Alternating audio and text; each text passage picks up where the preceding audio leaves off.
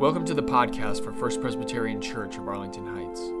These are the audio versions of the sermons preached each Sunday. I hope you enjoy. Our first scripture reading comes from John chapter 10, verses 22 through 30. At that time, the festival of dedication took place in Jerusalem. It was winter, and Jesus was walking in the temple, in the portico of Solomon. So the Jews gathered around him and said to him, "How long will you keep us in suspense? If you are the Messiah, tell us plainly." Jesus answered, "I have told you, and you do not believe. The works that I do in my Father's name testify to me, but you do not believe because you do not belong to my sheep. My sheep hear my voice. I know them, and they follow me. I give them eternal life, and they will never perish. No one will snatch them out of my hand. What my Father has given me is greater than all else, and no one can snatch it out of the Father's hand. The Father and I are one." The word of the Lord. And our second scripture reading comes from Acts, the 9th chapter, verses 36 to 43. Now in Joppa there was a disciple whose name was Tabitha, which in Greek is Dorcas. She was devoted to good works and acts of charity. At that time she became ill and died. When they had washed her, they laid her in her room upstairs. Since Lydda was near Joppa, the disciples, who had heard that Peter was in Lydda, sent 2 men to him with a request. "Please come to us without delay." So Peter got up and went with them. And when he arrived, they took him to the room upstairs. All the widows stood beside Peter, weeping and showing tunics and other clothing that Dorcas had made while she was with them. Peter put all of them outside, and then he knelt down and prayed. He turned to the body and said, "Tabitha, get up." And then she opened her eyes, and seeing Peter, she sat up. He gave her his hand and helped her up. And then calling the saints and widows, he showed her to be alive. This became known throughout Joppa, and many believed in the Lord. Meanwhile, Peter stayed in Joppa for some time with a certain Simon, a tanner. The word of the Lord. Thanks be to God. The headlines scream at us 24/7, and they are terrifying headlines. 6-year-old found dead in a field, killed by his parents. A student rushes a gunman on a university campus, killed. Baby found in a dumpster. North Korea with missile tests. Trade wars with China. Warships moving to Iran. 708 shooting victims in Chicago this year. Approximately 22 vets kill themselves every day by suicide. Drug overdoses are the leading cause of death in people under 50. Children killing themselves because they are bullied. The headlines are screaming, and they are terrifying. So stop. Stop listening to the screaming headlines. Take a deep breath. It's the 4th Sunday in Easter. Stories of resurrection abound. And for those of us who are brave enough to listen for the voice of God, there is new life. There is hope and transformation. There is love and healing and compassion. Let the headlines scream.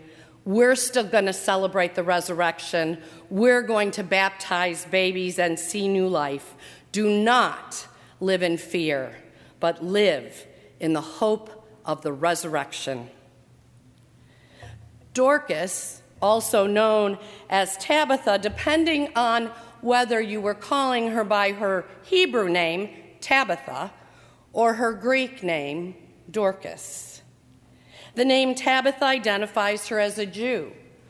Dorcas identifies her as a woman working among the Greeks and the Gentiles in Joppa. She was a woman out of her element, working across cultural divides. Most likely a widow, possibly in Joppa because it was the only place she could find that would accept her. Remember, widows in those days have no status, no way of supporting themselves unless their husbands had left them land or some money. And we don't know if Dorcas is rich or poor. We're never told. What we do know is that Dorcas devoted herself to good works of charity and compassion. Acts is very clear.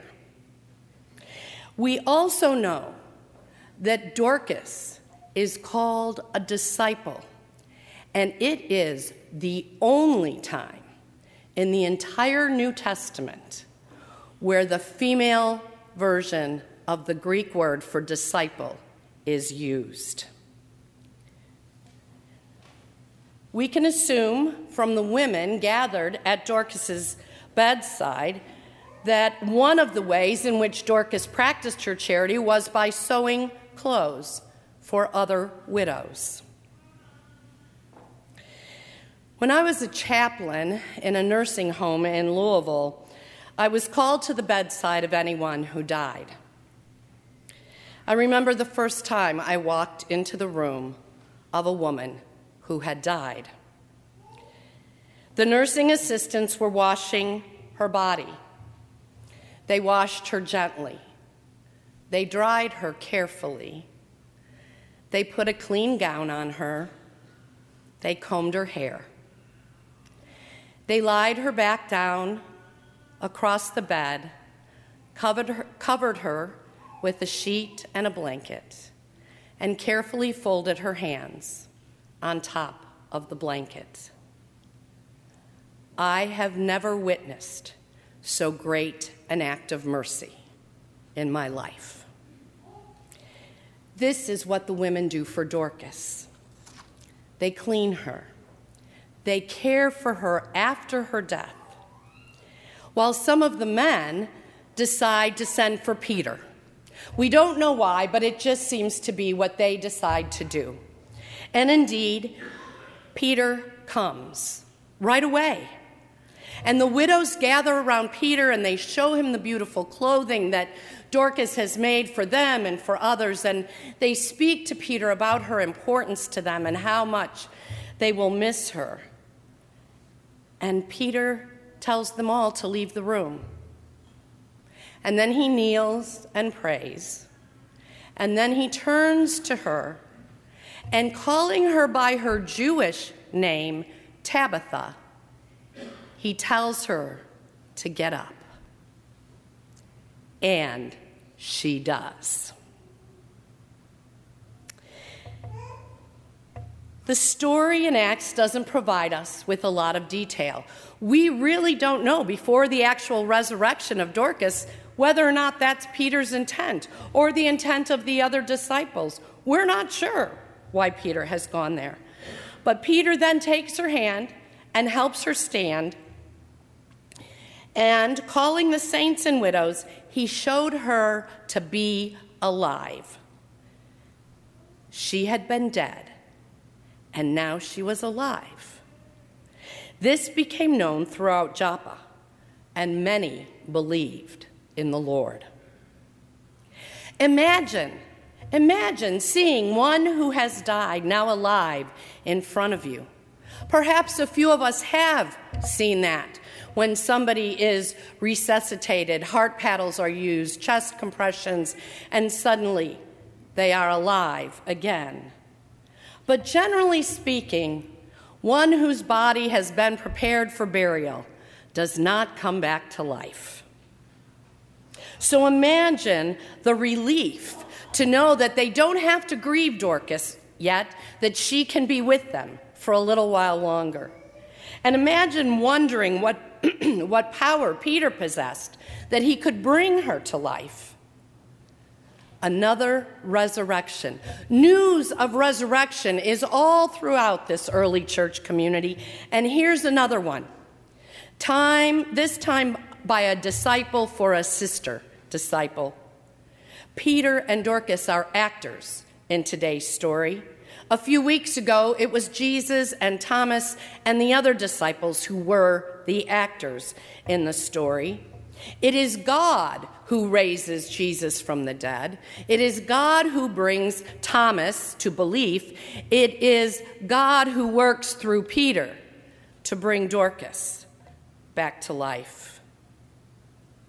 And all of it seems crazy and hard to believe. As William Willimon, professor at Duke Divinity School, writes, in the resurrection community, no one stays in their place. Common fishermen are found preaching to temple authorities. Paralyzed old men are up and walking about, and a woman named Tabitha heads a welfare program in the Gentile city of Joppa. She is busy making a new configuration of the power which God uses when he brings what is lowly and despised in the world to be part of building his kingdom. The story of Dorcas' resurrection is a story of hope for the hopeless. It's a story for all of us who hear too many terrifying headlines. It's a story of hope rising in a community. Her community of widows, women that are neglected and alone and despised and shunned by society, now know that while everyone else may have forgotten them, God has not forgotten them. Because Dorcas lives, so does hope. Hope that the structures of oppression and death are not as formidable as we might first have thought. Hope that there is new life in Christ for all of us, regardless of where we have been or where we are going. Hope that each and every one of us can be transformed and raised to new life by the powerful love of God. The raising of Dorcas is not just about an individual, but about a whole community that is inspired and risen with hope. Now, how can we be a resurrection community in 2019? How can we be like the community that surrounded Dorcas? Where do we see the resurrection in our midst? Because it is still there for us to see. I want to tell you about another woman. Her name is Farida Ben, and she sits on a concrete floor of the two-room home she shares with her husband and 4 children. 2-room home. The room where she sits is a narrow rectangle about 6 feet wide by 15 feet long. There is a window at the end of it, and that is very important because that allows the daylight in, and many times the electricity goes out for hours at a time. In this one room, 6 feet by 15 feet, she does her work. She also prepares her meals, feeds her 4 children and husband, and entertains guests and washes up. She works in the garment industry, doing embroidery and affixing sequins to dresses and other garments that you and I have purchased at one time or another. Farida Ben is sewing sequins to a pre-stamped design using a needle that looks like a ballpoint pen. Yesterday, she went to a local center run by the Self-Employed Women's Association, where she was given 7 children's dresses to do 1 day's work. She is paid by the piece, 37 cents per dress. Embroidery has been her trade for 25 years, but she is only in her late 30s. She works hard at it because she has a passionate desire to make life for her children better. She wants them to have opportunities that were denied to her, like the opportunity to extend her education past the age of 12. It was at the age of 12 that she took up her work as a home-based embroiderer. Before the organization Self-Employed Women's Association was formed, more or less a trade union for women in India, Farida Ben would get her work from middlemen, and middlemen would take a substantial cut of the proceeds, and they also obscured the working conditions so that the retailers providing the work had no idea of the conditions in which these women were working. SUA, as it's called, is focused on improving the livelihoods of these women and raising their status.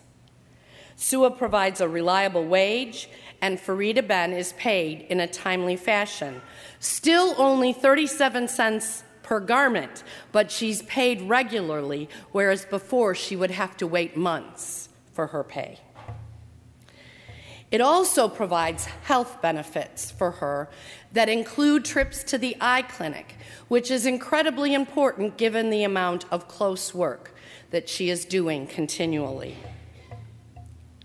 Farida Ben and her community of home-based embroiderers have been raised up by the Self-Employed Women's Association.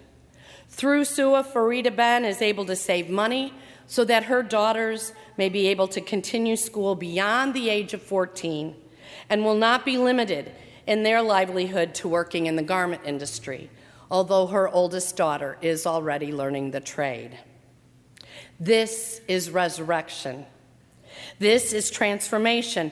This is the way that we witness resurrection in lives of women and of men today. This organization brings hope to women around the world, just like Peter brought hope to the women of Joppa. This is what resurrection looks like in Delhi, India.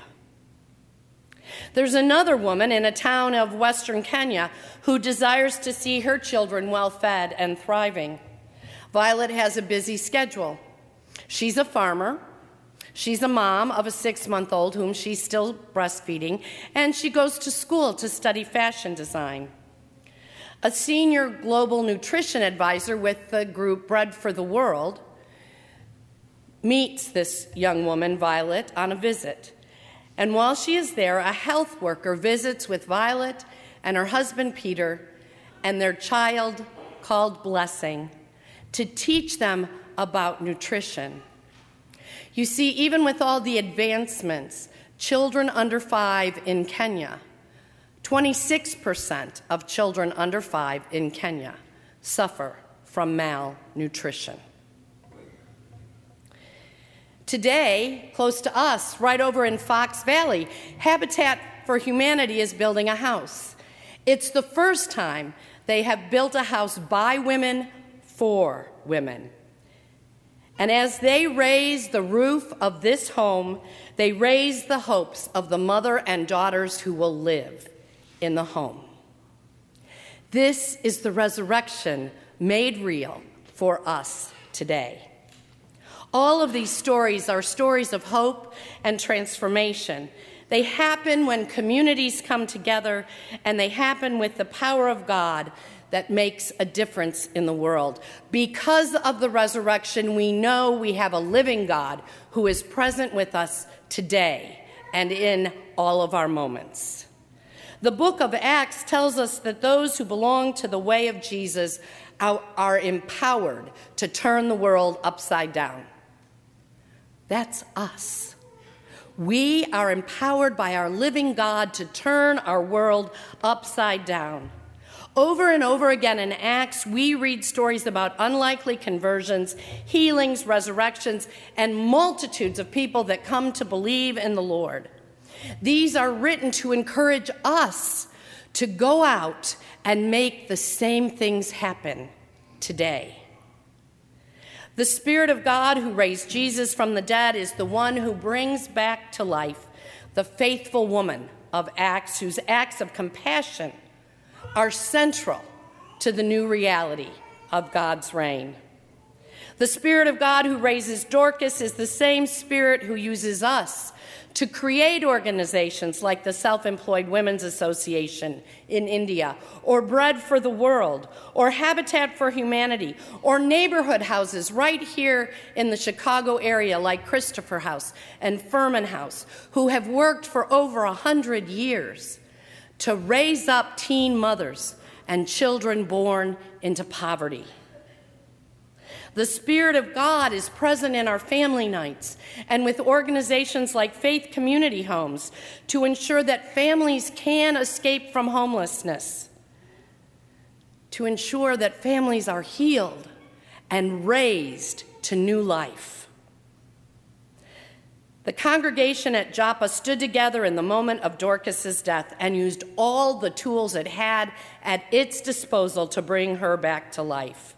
And we too can use the tools at our disposal, tools found in our baptism, tools of the Holy Spirit, tools of working together where many hands make light work, where two heads are greater than one. We too can be part of God's resurrecting work in our world. Imagine if we all gave like Tabitha. Imagine if we looked at those screaming headlines and screamed right back at them, "Rise." Now scream it with me. Rise. Better. Rise. Thank you. Imagine if we allowed the Spirit of God to breathe into us, to transform our lives, to raise us up to new life and transformed lives. What hope, what redemption, what restoration, what transformation. What resurrection will take place in our midst? Imagine. Amen. Thanks for listening. And if you want to learn more about First Presbyterian Church of Arlington Heights, please visit www.firstpresah.org for more information on service times, directions, and to learn more about the First Pres family of faith.